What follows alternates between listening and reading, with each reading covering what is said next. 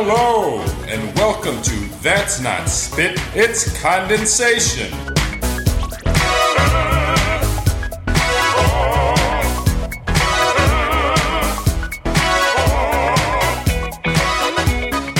Hello, everybody, and welcome to That's Not Spit, It's Condensation. I'm Ryan Beach, and on today's episode, we have, for me, a very special episode where I get to interview my very, very good friend, Gregory Hicks, that I have not seen in a very long time.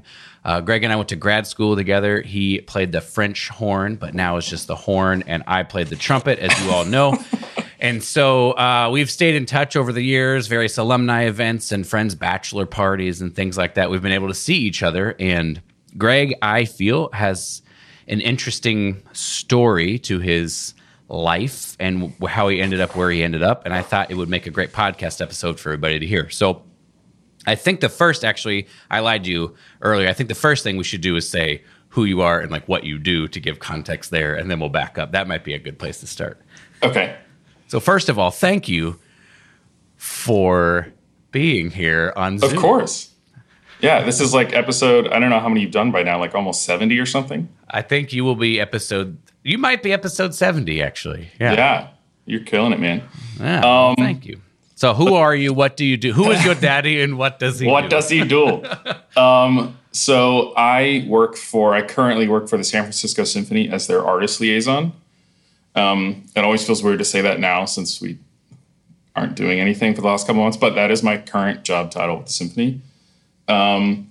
Essentially, I help facilitate all the guest artists moving in and out of Davies Hall every week.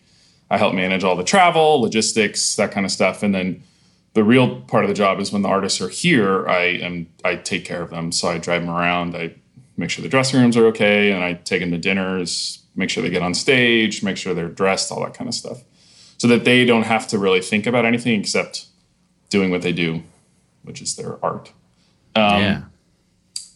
Let's see, maybe a little bit more. Before this job, I was the manager of artistic operations for the Grand Teton Music Festival for 2 years. So I was living in Jackson Hole for the previous 2 years before I moved to San Francisco.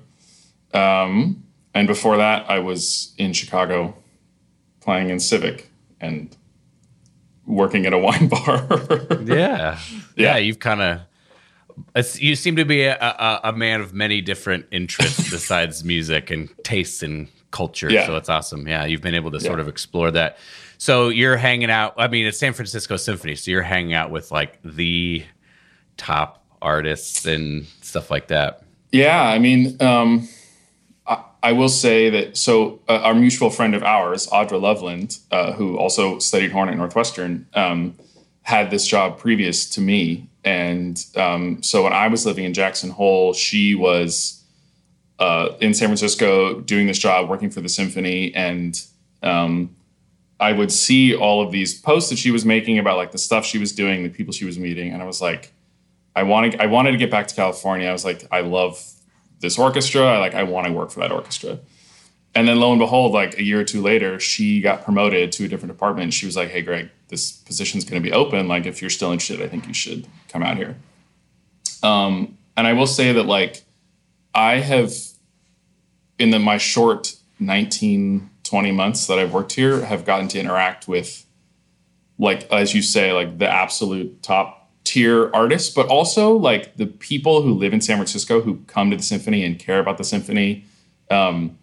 It's incredible. The people I've met backstage who just sort of like wander back, like Sting, Nancy Pelosi, some other tech people. And it's been a very sort of like fascinating experience. And I've really in the last year and a half, like come to like adore this place and this orchestra and this community. And yeah, it's turned out to be, I mean, I wasn't like I doubted it, but it's really turned out to be like a spectacular place to work. And this is not the crux or the focus of this episode, but no, what's like, obviously you're trained as a horn player. Yeah. So this is artistic management, you know? Yeah. So oftentimes I think we think you have to sort of go this route of getting a business degree or like going in that way. And then you sort of like settle down for artistic management as opposed to like where it could go and from the business world. So what are the qualifications that are necessary that allowed you as a trained, like a horn player in performance, to be able to be competitive for this job? Well, I think what's interesting is that it wasn't, and we'll talk about this in more depth later, but like it wasn't something like there was no switch to like, oh, I'm not playing horn anymore, like better transition. It was like such a slow process of like realizing that like maybe I wasn't going to be a horn player, and like how can I start sort of like inching my way in other directions that like keep me in this family, this like artistic musical family. But so I think working in the Tetons, because I was their stage manager for 5 summers while I was living in Chicago, so that gave me a ton of experience working on the other side of the stage door, as it were. And then, I grew to know that sort of like community. And so they were really interested in having me come out there full time. And that's when I like made that decision. So I don't think that, there are a lot of people who work at the symphony who have degrees in arts management, arts administration. But I think it's a crazy high number, like 80 or 90% of the 120 staff members at the symphony went to music school, have like performance degrees or musicology degrees or music history, or, it's a really sort of, which is great, because in some other places I've worked, there's only one other place I've worked. There was only one person on that staff who went to music school.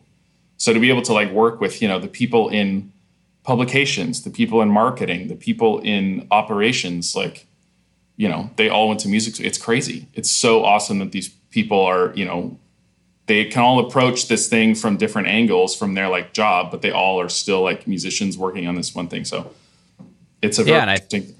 I think it's interesting because the rap, I think, that can sometimes happen with management and boards is that they don't care. They don't get it. They don't know what it's like to be a musician or what the struggle is like or anything like that. So to have people who are qualified to do these managerial type positions, but to have a lot of love for what it is to be a musician because they themselves went through it, I think creates a different level of engagement probably and caring, basically. Exactly. If you're always looking through that lens, there's like, we have a 9-person artistic department, and they like do chamber music stuff. They'll like read chamber music as a department because there's like a clarinetist and a cellist and 2 pianists, and it's like a fun thing they do on the side. I don't know. I just think that's really, really cool because as you say, they're always looking at it through that lens of like a performer, but also like I have these other skills that, allow this organization to function. But anyway, I think the other thing really quickly is that,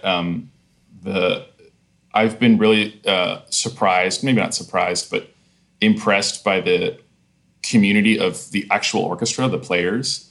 I feel like we always hear about orchestra politics and stuff, and of course there's some of that stuff exists here, but it's for the most part like a very supportive, engaged group of musicians that's become really, really fantastic to work with, and they feel like family. And anyway, it's a wonderful work environment. So that's awesome. Yeah, I've heard stories from friends. Obviously, we have a few friends that are in the orchestra, and just sounds like a great place all around to be related to music. So that's totally. I'm happy for you that you landed there. And I think going back to we don't have to spend a long time doing it, but just to give some perspective of where you came from, your education, kind of what your we'll talk about it. I'll ask questions, but just sort of what your guiding light was through all of that, you know, and what you were hoping to get when you sort of finished or came through your education, just some grounding background. Yeah. Sorry, my cat is playing with something on the floor if you're hearing that. Rufio. Let's see. So how far back do we go here with my education? That's just undergrad and grad school. Yeah. So I went to when I was applying to undergrads, I applied to 9 schools. I made the decision that I didn't want to go to conservatory. When I was a junior in high school, my parents took me on like an East Coast trip, and we, went to. Can you hear that in the background? Do you want me to go get it out of the way? I don't know. It's up to you if you think it's going to persist. I don't know. He's getting bored. So, I went to New England Conservatory, Juilliard, Manhattan, Eastman. You know what? Just like no problem. We can edit that. We can edit it. Hey. Anyway, so we went on we went on a trip and saw like a bunch of conservatories, and I realized after that trip that I remember going to Juilliard and sitting in on like a humanities class to like observe. And I remember just thinking like, it wasn't going to be well-rounded enough for me, because they were like, this is the humanities class that you take. There's no like other options. You can't take a class on geography or whatever. And I just decided I wanted to go to a university instead where I could get access to that. So I applied to like 9 schools, got into 7 or 8 of them, didn't get into Northwestern, never let Gail live that down. So I ended up going to UCLA and getting a degree in horn performance. I studied with several teachers there.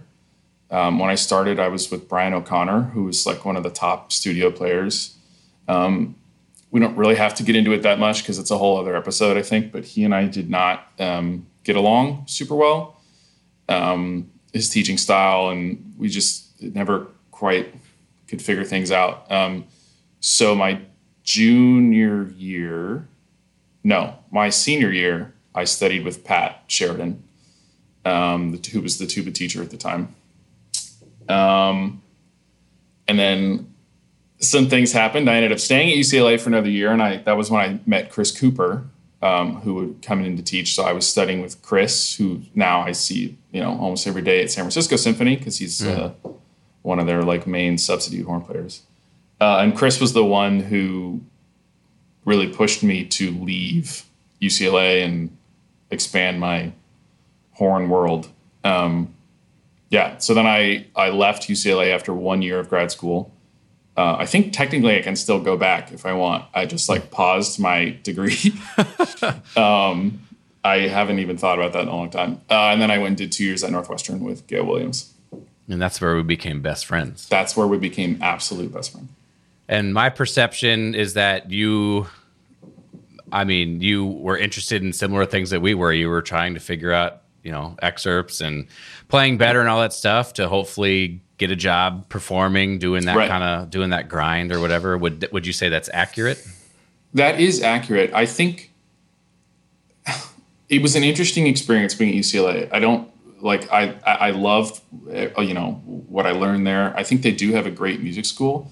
It's a very different environment than a place like Northwestern. I mean, Northwestern's, one of the best university music schools in the country. UCLA is one of the best schools in the country, and their music department is small and excels in some places, but there's just no way around it. It's not at the same level, really.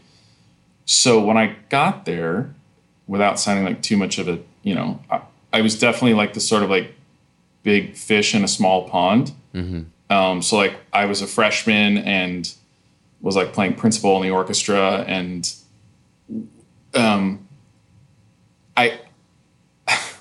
there was not really a community of sort of like buzz about like, let's play for each other, let's play excerpts, let's work on stuff together. Like, what auditions are you taking? What are you going toward? Like, where do you want to go to school? It wasn't a bad thing. I hadn't been exposed to that sort of like environment, not of like the pressure cooker environment, but also the like support of like a community of horn, trumpet, trombone players. Like, oh, dude, you're taking that. I'm also taking that. Like, let's play for each other. That kind of, sure. I didn't have that, which I think is another reason that Chris Cooper was like, dude, you're better than here. You should get out of here. And so like my getting to Northwestern, it was like, oh, that's all it was. It was like, not only was the music school way bigger, the studios were bigger. There's 3 or 4 teachers for some studios. And it was such a shift in like, sort of like, well, what are you going to do after grad school, man? You got to win an audition. Like, you got to go. Like, it's like, well, yeah, right. Yeah. But the other thing for me was that I felt like every time I like had sort of like a roadblock with horn, like I would be close to being like, you know what, maybe it's not for me. Maybe this isn't the career that I, like, what have I done? And then like something would happen and I would like get that next step. Like I got into Northwestern. I only applied to Northwestern for grad school. I didn't apply anywhere else. And I got in and I was like, well, shoot, I guess, yeah, okay, maybe I do have something, like I should go on to the next step. And like, it's the place I wanted to go for undergrad and I didn't get in and I was going to go. And I was going with, one of my best friends, Will Baker. And we had some other UCLA friends who had just gone, Logan Chopik. Do you know Logan? You know Logan. I know of, I met him like a few times. Yeah, at Evans. That's right, at Evans. So he had just like come from UCLA, was at Northwestern, couldn't say enough. And then, like after school, thinking like, oh, do I really want to like be taking auditions? All my friends are advancing. I'm not doing anything. And then like, oh, I got into Civic as a full-time member. And I was like, oh, well, maybe, it's like it just kept sort of like inching along. But I think at a certain point, I was just like, well, obviously the injury happened twice and we're going to get to that. But at a certain point, I was just seeing all of my friends like, and colleagues, including you, like people who were just like, who just had that, like that thing, that like unbelievable drive. And I was like, I have that, but I don't know if it's for horn. And like watching all of my friends succeed really well, like not that long after school. And I was like struggling to, get through Civic rehearsals and like asking Dan Gingrich to make sure he puts me on third or fourth horn so that I don't have to like be exposed. I was like, this isn't where I should be right now, Yeah. I mean, it's interesting for me. The drive was totally identity and worth based. I like totally understand this about myself now that right.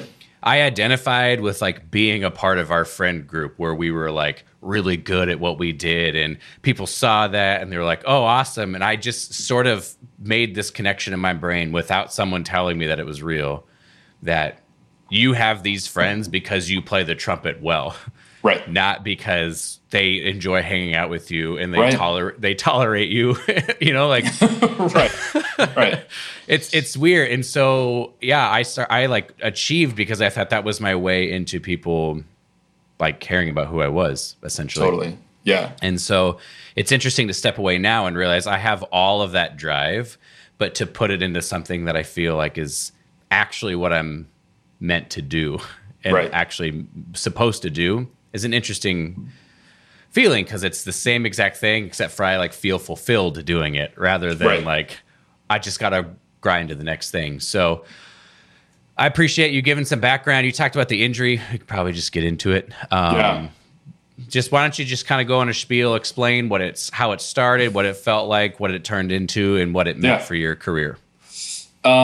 So I mean, some background. So, I mean, as a horn player, I was, I guess I would say like a pretty natural player.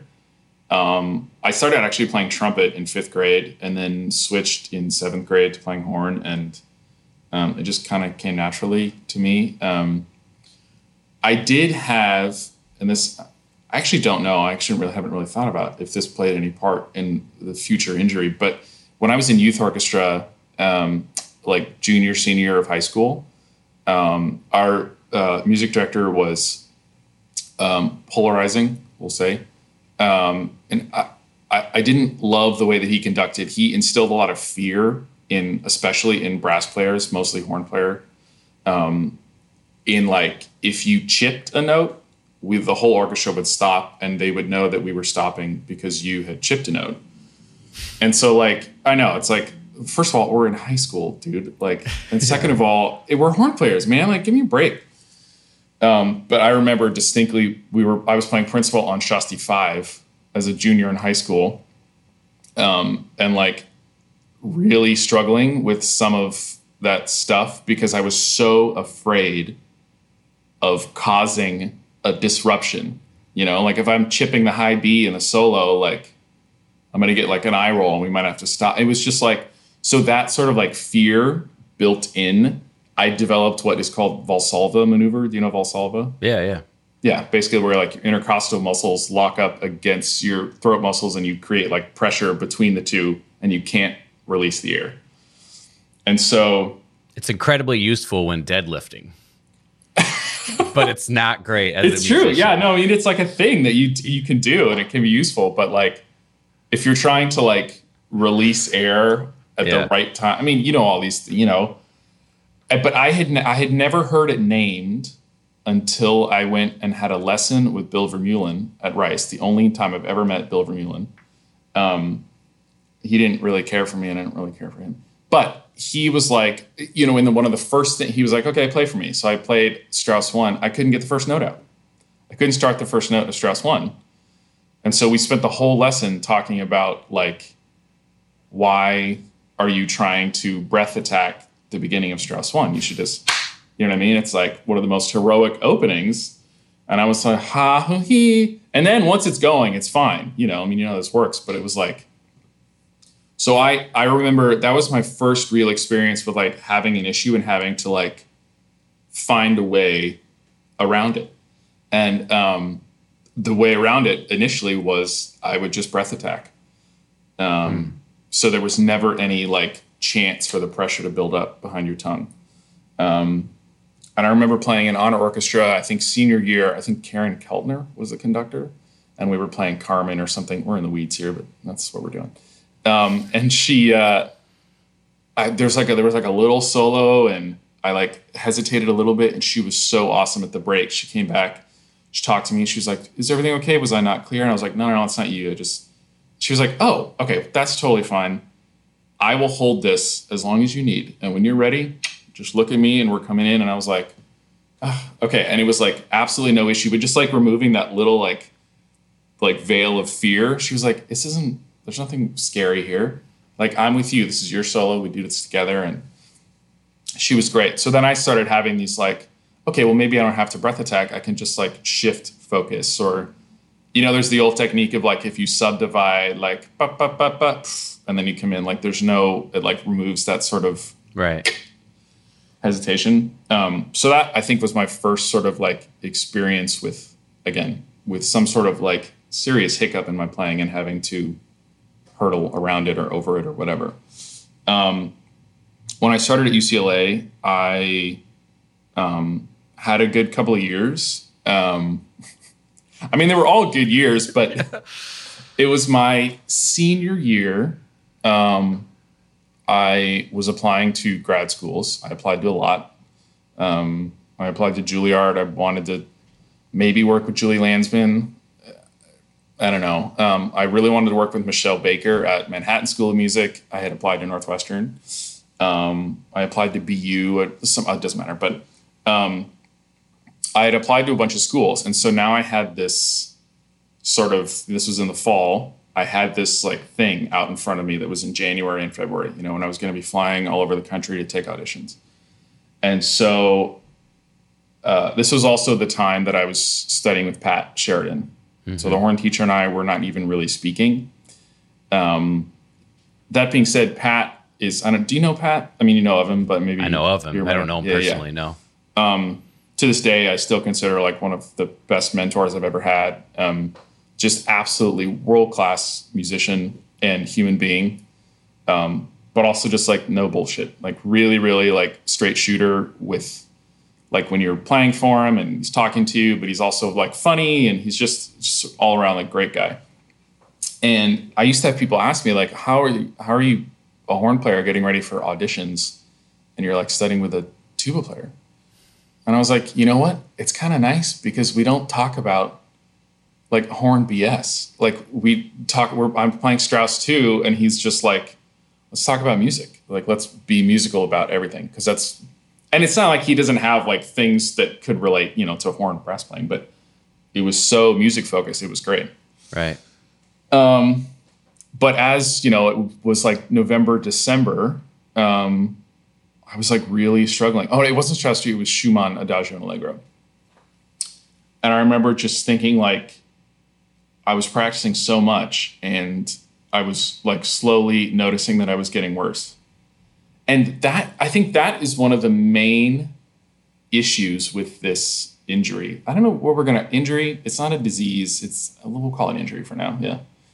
That's one of the main things is that there is no like light switch moment. It doesn't just you wake up one morning and all of a sudden, like, you can't sustain a whole note. It's so slow. It's like the frog in boiling water. You don't notice that these things are creeping in. And so I remember at one point, and I would play for Pat, and he was like, what's going on here? There's something happening. You're doing something different. And we kept sort of like getting closer and closer and closer to it. And this was like maybe the first week back in January. I had like 2 weeks until my Juilliard audition, or 3 weeks or something. And so I had been gone over winter break, had practiced, and I was coming back in, and it had gotten to the point where I was feeling so bad about my playing that I just kept thinking, like, maybe I need rest if I take time. So I would take a weekend off. And then, of course, like, not practicing, not working on something, you realize quickly that, well, it's not rest. That wasn't the issue. It wasn't, you come back and you pick up a horn, and it was exactly the same issues. Like, nothing had changed. So then you start taking longer breaks. You practice less. I started to be like embarrassed to play in front of people. Here I am, like, about to have the biggest auditions of my life, and I can't finish, the opening of Adagio and Allegro. And so you really, like, starts to spiral mentally as well. Sure. Because you're like, you're practicing less, which means your endurance is going to go down no matter what. And then, everything just sort of like piles on. So there was this one lesson in January with Pat where, he was like, we were talking about issues, and I was telling him that, like, when I play this one A whole note here, my embouchure, I'm feeling like it's like twisting. It's like tightening in the corner, and it actually was opening the embouchure. So there was like air leaking out. And he was like, okay. And he was like, play this part for me. Played it. Thing happened again. It like locked up, air leaked out, and the embouchure like tightened up, and then the note stopped. So we did that a couple times, and he literally was like, hang tight. I'm going to step outside and go make a phone call. And I was like, what? So he left the lesson, went outside, called Jan Kagarais, who's, was the bass trombone teacher at University of North Texas, who I didn't know from Eve at the time, who also happens to be one of the only real people who works on brass players with vocal dystonia. So he recognized it like right away, me describing this thing to him, and also recognized, I think, the sign of a good teacher when he was like, okay, this is beyond my ability, but I want to put you in the hands of who I think is the best. And so he came back in, and I didn't play anymore for that lesson. We talked, we just kind of like hung out, and he was like, okay, so what I did is I called Jan. I set you up with her. You're going to have a phone call with her in a couple days. She's going to call you, and just see what happens. Just talk to her. I mean, he obviously gave you some context. We did not talk about what she specializes in. He didn't name the thing because he wasn't sure. He just wanted me to talk to this woman who's basically an expert in this field. So I didn't play for a couple days, and then I had this phone call with Jan. And we talked for almost 2 hours, and we did a couple little sort of like experiments over the phone. She was like, do you have a piano there? And I was like sitting at the piano. So she had me do some stuff on piano, and I don't know how far into this you want to get, like the super detailed stuff, but it was like the punchline was that after this conversation, she told me, she was like, okay, let me describe what I think has happened to you, and you just say yes or no. You don't tell me anything about your story, about your situation. And she just like went down this list of basically everything that I just told you, where like things start happening, you practice less, you feel this way, your brain does this, and then the consequence is this. And it was the first time in like 6 months, because over this time, I've been telling people about, I got stuff going on, I can't really describe it. And everyone always said the same thing, just take time off, you're gonna be fine. It was the first time somebody had like legit known exactly what was happening. And so for me, it was like, okay, again, here's a way out. This woman knows what's happened. And at the end of that conversation, she was like, I need you to say something. Repeat after me. I have focal task specific dystonia, and there is a way to fix it. So I was like, oh, shit, okay. So then she gave me some stuff to do. Also, I should point out that like her wait list was like very long for people to come work with her. And she basically told me, she was like, I'm breaking my wait list because I adore Pat Sheridan and I want to help you. So Wow. she was like, you're going to fly out and see me in 3 weeks. And we're going to fix this. So at this point, I canceled all of my grad school auditions. That was one of the first things she said. She said, eliminate everything on the horizon. Everything. Drop out of ensembles. Talk to all your conductors, professors. Tell everybody, be honest. Tell them what's going on. And get out of everything. We had a brass quintet called the Mantet with Will Baker. So we had to cancel all of our little gigs that we had. Cancel all of my auditions, dropped out of orchestra, wind ensemble, all that stuff. So that there's no sort of pressure for you to have to do anything to cope. Because I was still at this time, still playing in orchestra. I was playing principal in orchestra and playing in wind ensemble, and every rehearsal was sort of like how am I going to survive this? Yeah. Not the like, how am I going to be the best horn player? It was like, how am I going to not bring attention to myself? How am I going to not embarrass myself? And that's like such a terrible headspace to have when you're playing your instrument. Yeah. So that was her big thing, was like, eliminate everything off your horizon so you can just focus on this. Yeah. At the time when we were at Northwestern, I had no idea that you had gone through any of this. I actually, like we were saying, I found out just a few years ago when we were in New Orleans. So it was shocking to me. Or maybe I knew that you had had some sort of injury, but I didn't know it was quite as serious as it was in the past. And so you obviously were able to recover to an extent to be able to like get through grad school and have great performances. And we didn't know, Yeah. Yeah. And I think that's something I did want to make sure we talked about today, was like, especially when I was in undergrad going through this the first time, because I went through it twice, the like sort of taboo in talking about an injury in the brass world that is not physical. There's no physical issues that are happening, right? So there's nothing wrong with the muscles, nothing wrong with the nerves. It's entirely like a neurological connection to the nerves. It's about the neural pathway that you've created.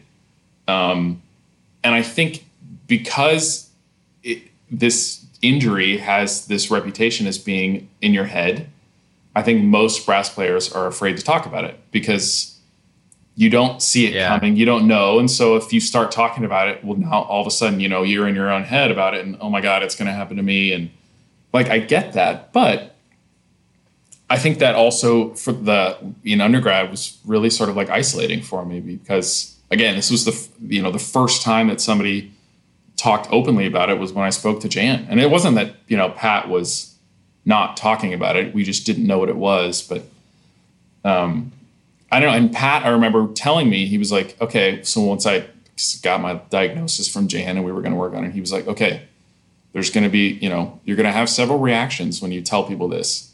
Some people are going to be like matronly, motherly, want to like help you through it. And some people are going to want to be distant and not want to discuss it and not want to get in their head about it. And he was like, just be ready for both because they're both going to happen. So, yeah. So then take us through to where it became maybe this isn't a thing I want to keep fighting anymore towards. Because I know you were gigging, you were freelancing. I feel like you had gigs in Chicago, like things weren't maybe exactly where you wanted them to be, but they were sort of happening. And so how did you go from, I know that you at some point sold your horn, so like, it's like, how did we get from I'm still trying to do this and fight this thing to I've decided it's just not going to happen and I'll pursue other opportunities? Right. So, okay, I'll try and fast forward a little bit. So when worked with Jan, her work is very specific and we only really did a few things. It was a lot of like sitting in a chair in a room, blowing at a candle across the room. We did that for like 8 hours straight, 8 hours straight of blowing at a candle across the room.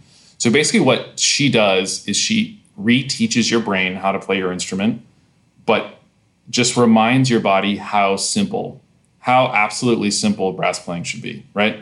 You breathe, I don't know what the number, 10,000 times a day or something. It's less than that, but some crazy amount. And you're just doing that through a tube, and you're making a raspberry, which a 1-year-old can do. Like, that's all it is. Yeah. And it's like entirely led by the concept in your brain of like what sound you want to come out, and the rest just happens, right? Very sort of like Jacobs and yeah. Sure. But super, super simple. And so I went and worked with her for a week, super intensive, 8 hours a day. And then I would go watch her teach at night and just observe her lessons. So we did 12 hours a day. And then I came back and I was working on some like really basic stuff and feeling incredible about my sound, about my playing, about like, there's a way out of this. I played a senior recital like 2 months later, and I have the recording, and still to this day, like some of my favorite playing I've ever done, and sound was great. And so it was good.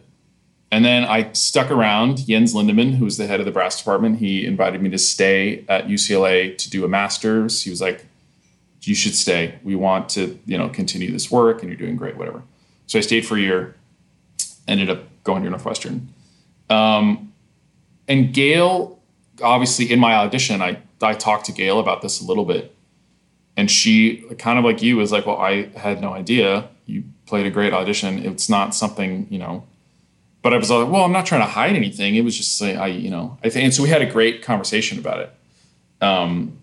And you're right. I mean, when I was in school, I didn't have a lot of these playing issues. I was feeling really good.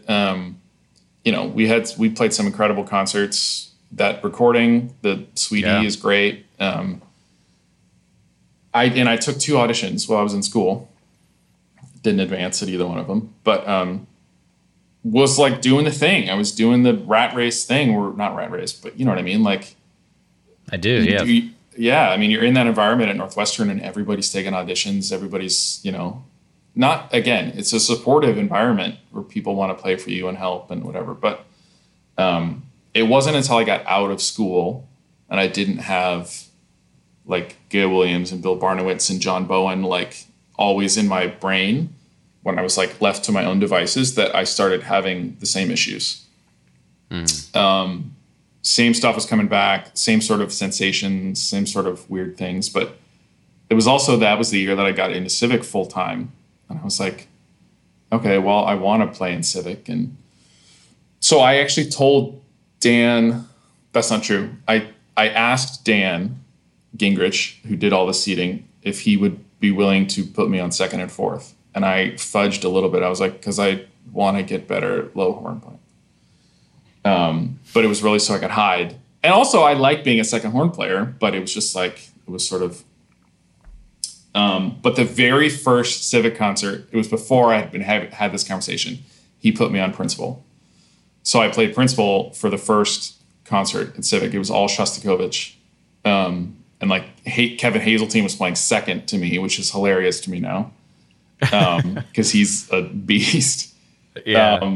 And I remember all the rehearsals, like I was having a lot of flashbacks to youth orchestra of like just being scared instead of being confident, being scared. And I was like, this is only a year out of school. I was still playing pretty well, but I don't know. And then in the concert, luckily, like it was great. It was a really good concert, but that was the last time I played principal in Civic. And after a year and a half as a full-time member in Civic, it got to the point we were doing the Brandenburg Concerti, excuse me.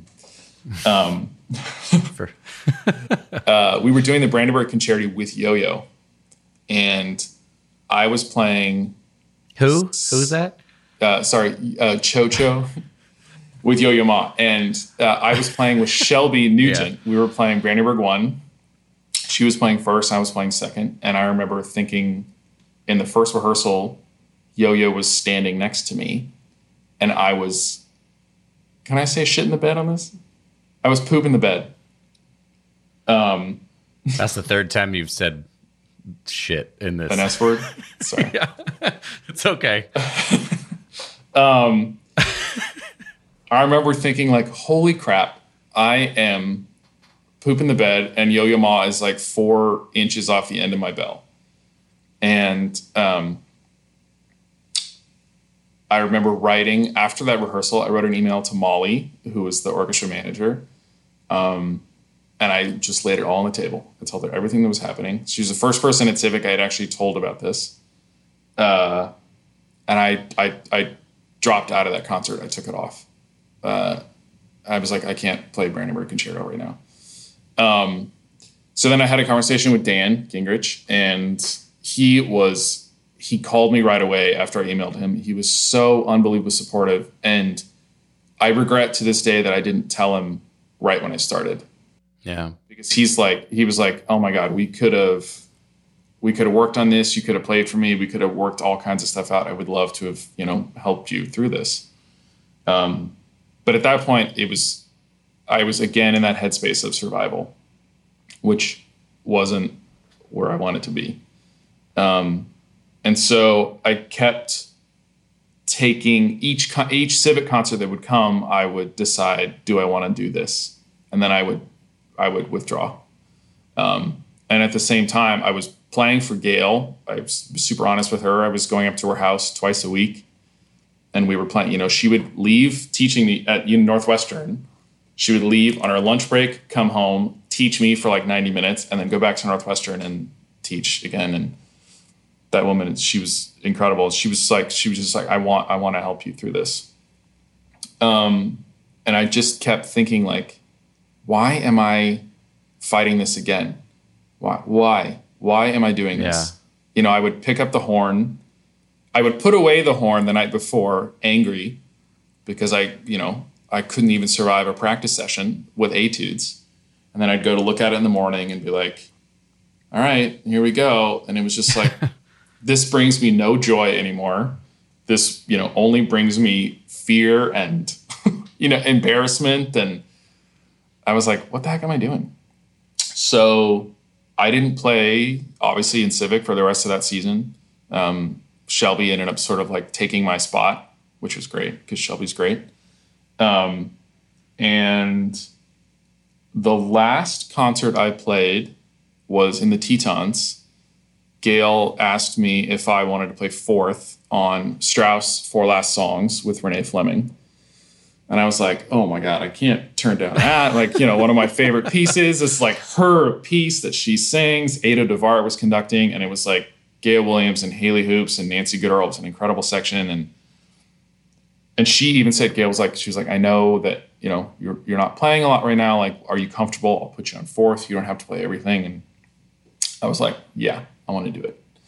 So I played that concert. It went fine. There's some fourth horn solos in the Four Last Songs that were fine. And I put the horn away after that concert, and I never took it out again. That was July 25th, 2015. Wow. And then I worked the rest of that summer in the Tetons, came back to Chicago, and was working at a restaurant and applying to arts admin jobs. I wanted to work for Chicago Symphony at the time. They didn't really have anything open that was going to work for me, but I was applying at Lyric. I was applying at Music of the Baroque, at anywhere I could work in Chicago and still sort of like be in the field, but not have to play horn. And then the sort of end of this story is that in March of that following year, so this is now, I had not played my horn since July. In March of the following year, I remember waking up in Chicago and like sitting up in bed, and my horn case was like in the corner of my room. And I was just like, it's time. I was like, I haven't opened the thing in 8 months. It's a really nice instrument that's now just like corroding. Yeah. And I was like, I was playing a Hill at the time, and he's got a 5-year wait list. And I was like, somebody should be playing this instrument. So I talked to Gail, and she was bummed, but was also like supportive. She was like, I get it. Like, she's like, This isn't the end. It just means this is the end of this thing. So I sold my horn to one of her DMA students. And that's that. And then how long after She was gone. the Tetons, the full-time thing in the Tetons where you moved to Jackson Hole? When did that come about? So then, so that was in March. And then I worked that summer in the Tetons, which was March of 16. And then that at the end of that summer, the CEO, he was like, Greg, I don't know what's going on with your life, but we would love to have you come out and work here full time. They kind of created a position for me, sort of. And so everything kind of lined up. Yeah. I went back to Chicago in September and then decided to move out of the house, or out of that, the Pridmore, that giant house we lived in. And it just worked out because I had also at the same time been offered general manager of the Stained Glass in Evanston, that restaurant. And I was like, okay, I love working in the restaurant. The money was good. And I was like, okay, if I take this job, like this is a career move. I'm now like working in food service for a while. Or I could keep doing this thing I love, which I've devoted 20 years of my life to, like being in the music world, and take a chance and like move to a small town in the middle of nowhere and do that. And so that's what I did. Yeah. So this story that you've painted of I did the thing everybody else did, and then circumstances basically beyond your control. Maybe you can draw a line of all of these things that maybe if I didn't do this, would it have happened? Or maybe if this didn't happen, the what ifs. But Right. we've had this line now where it's led you to this life where you seem to be happy. You seem to enjoy your job. It's awesome. You're interacting. You're like with one of the best orchestras in the world. What perspective and sort of like what perspective do you feel like you've gained through going through all of this on what your position is now? And what things do you feel like people, not that they need to know, but do you wish like you would have known a long time ago, this kind of idea? We were talking about identity, which is kind of where I'm headed. Right. But just like what perspective do you think you have that is unique to your situation, your life experience that you're glad that you have almost, if you are? Yeah. Well, going back to identity, I think, again, I know that you talked about that, like you felt that way a lot about like, if you're a bad trumpet player, you're a bad person, or like if you're not a good trumpet player, you haven't succeeded, or you're not worth anything. That I think is super, super important, because if you're going to be a professional musician, you're going to have bad concerts. You're going to have things that are not going to go your way. And that doesn't mean that that doesn't invalidate, it doesn't like make you less of a person because you're not, you didn't play spectacularly last night, or I don't know. I just think that's such like a dangerous thing. And I mean, I really struggled with that, because when I was leaving, when I was, sort of like phasing out of Civic, it was like, again, it was a relief for part of it, because I was like, okay, now I don't have to suffer through horn playing. But what I really struggled with was all of my friends are in Civic. I love that environment of being in an orchestra that's collaborative. You're with your colleagues, everybody's playing well. It's so much fun to be in that environment where you're creating together and like producing this like incredible sound in the space. And I think that was going to be the hardest thing for me, was leaving that environment. And then turns out that I actually didn't have to leave that environment. I still work in that same creative space. Again, every orchestra's got politic things, but like the orchestra here is, the brass players in particular there's such like a sense of community and family. And like, I'm not a brass player anymore, really. And I don't play anywhere near that level, but like, I still feel like I could be part of this community. And yeah, I don't know. I also had to come to terms with the fact that like all these people that I feel so connected to on stage were also friends outside of orchestra.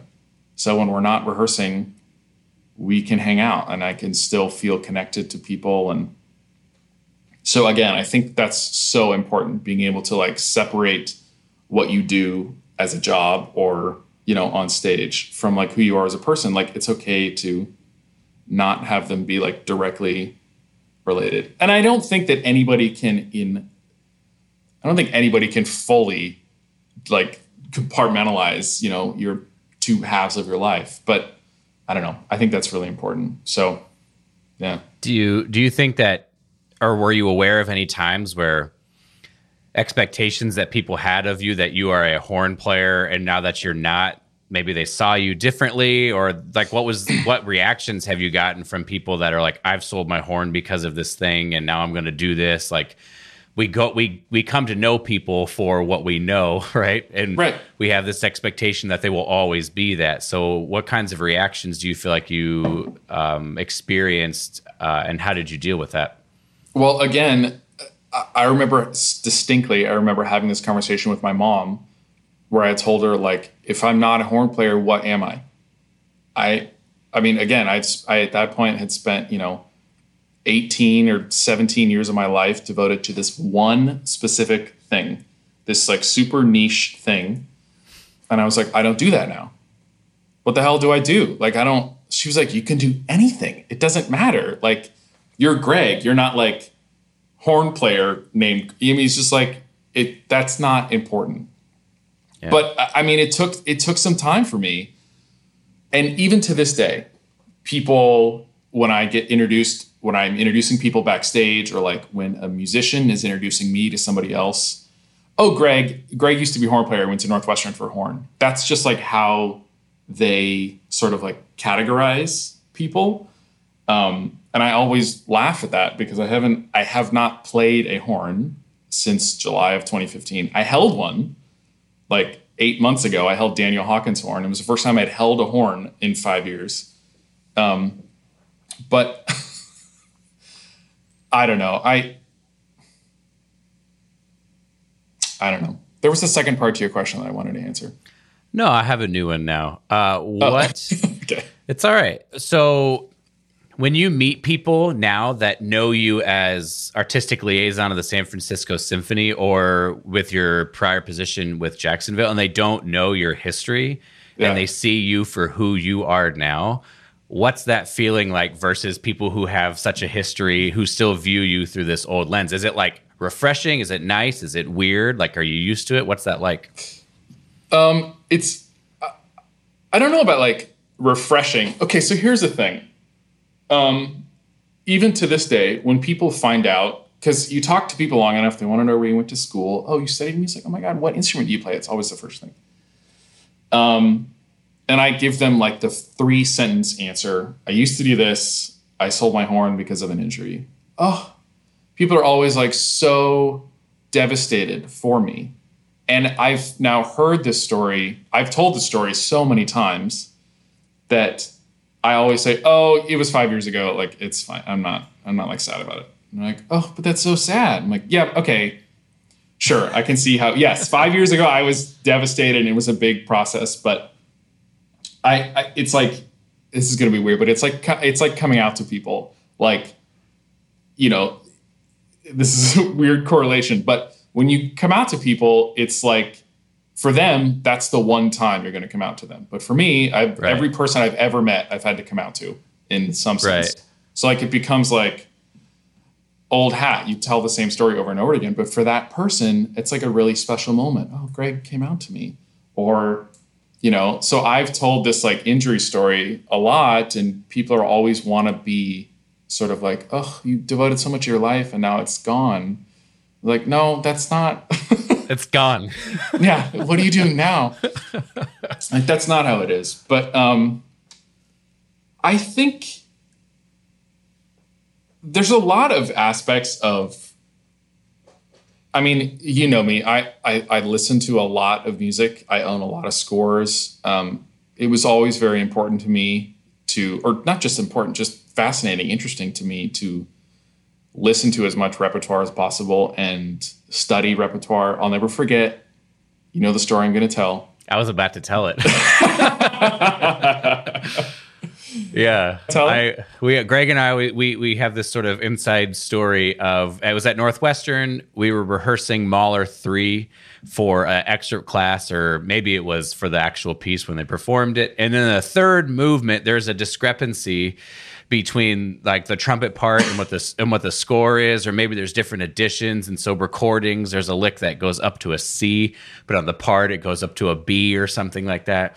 And so I was saying something to whoever was playing it that, oh, well, there's this difference here, this discrepancy. And Greg's like, oh yeah, I know that part. And I was like, you don't know anything about the trumpet.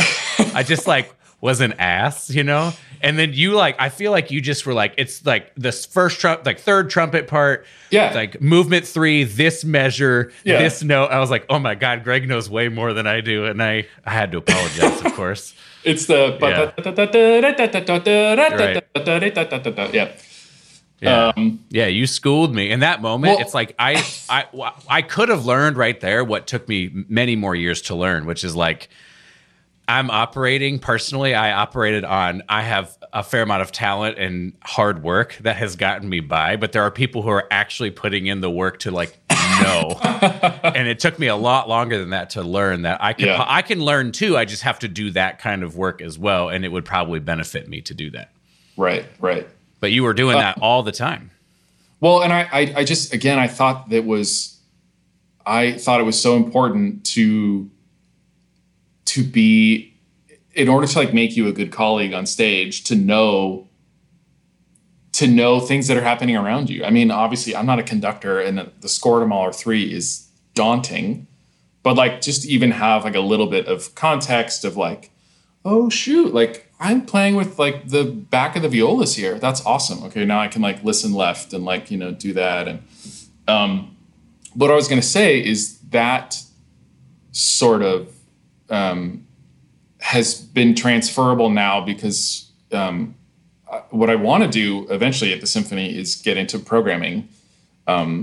So having extensive knowledge of repertoire, or trying to build a knowledge of repertoire, is really useful for having conversations and being able to discuss stuff that you know have studied and looked at and know about, and to know how long all the Mahler symphonies are on average, and how many horns are in each, and how many, you know, is there bass oboe in this, and is there that kind of stuff that's like, I don't know. I feel like all that work that I did in school, sort of like score setting for pieces that we were playing, is now sort of like I get to reap rewards of just like having that like sort of baseline knowledge. So yeah, I was reading this book. I've talked about it a lot recently, called Grit by Angela Duckworth. Yep. And she talks about how effort counts twice over talent. So talent's like, well, I'm good at this thing, I'll only produce whatever. But when we do it through effort to learn and to struggle, not only do we learn and we get better, but then we have the fruit of all of that work that's still there. So like you studied scores, so maybe you have a better familiarity with how to approach it, but then you also have all of the information you learned. So it's like a double sort of impact of the benefit that you get from it. And then clearly you've just found a way.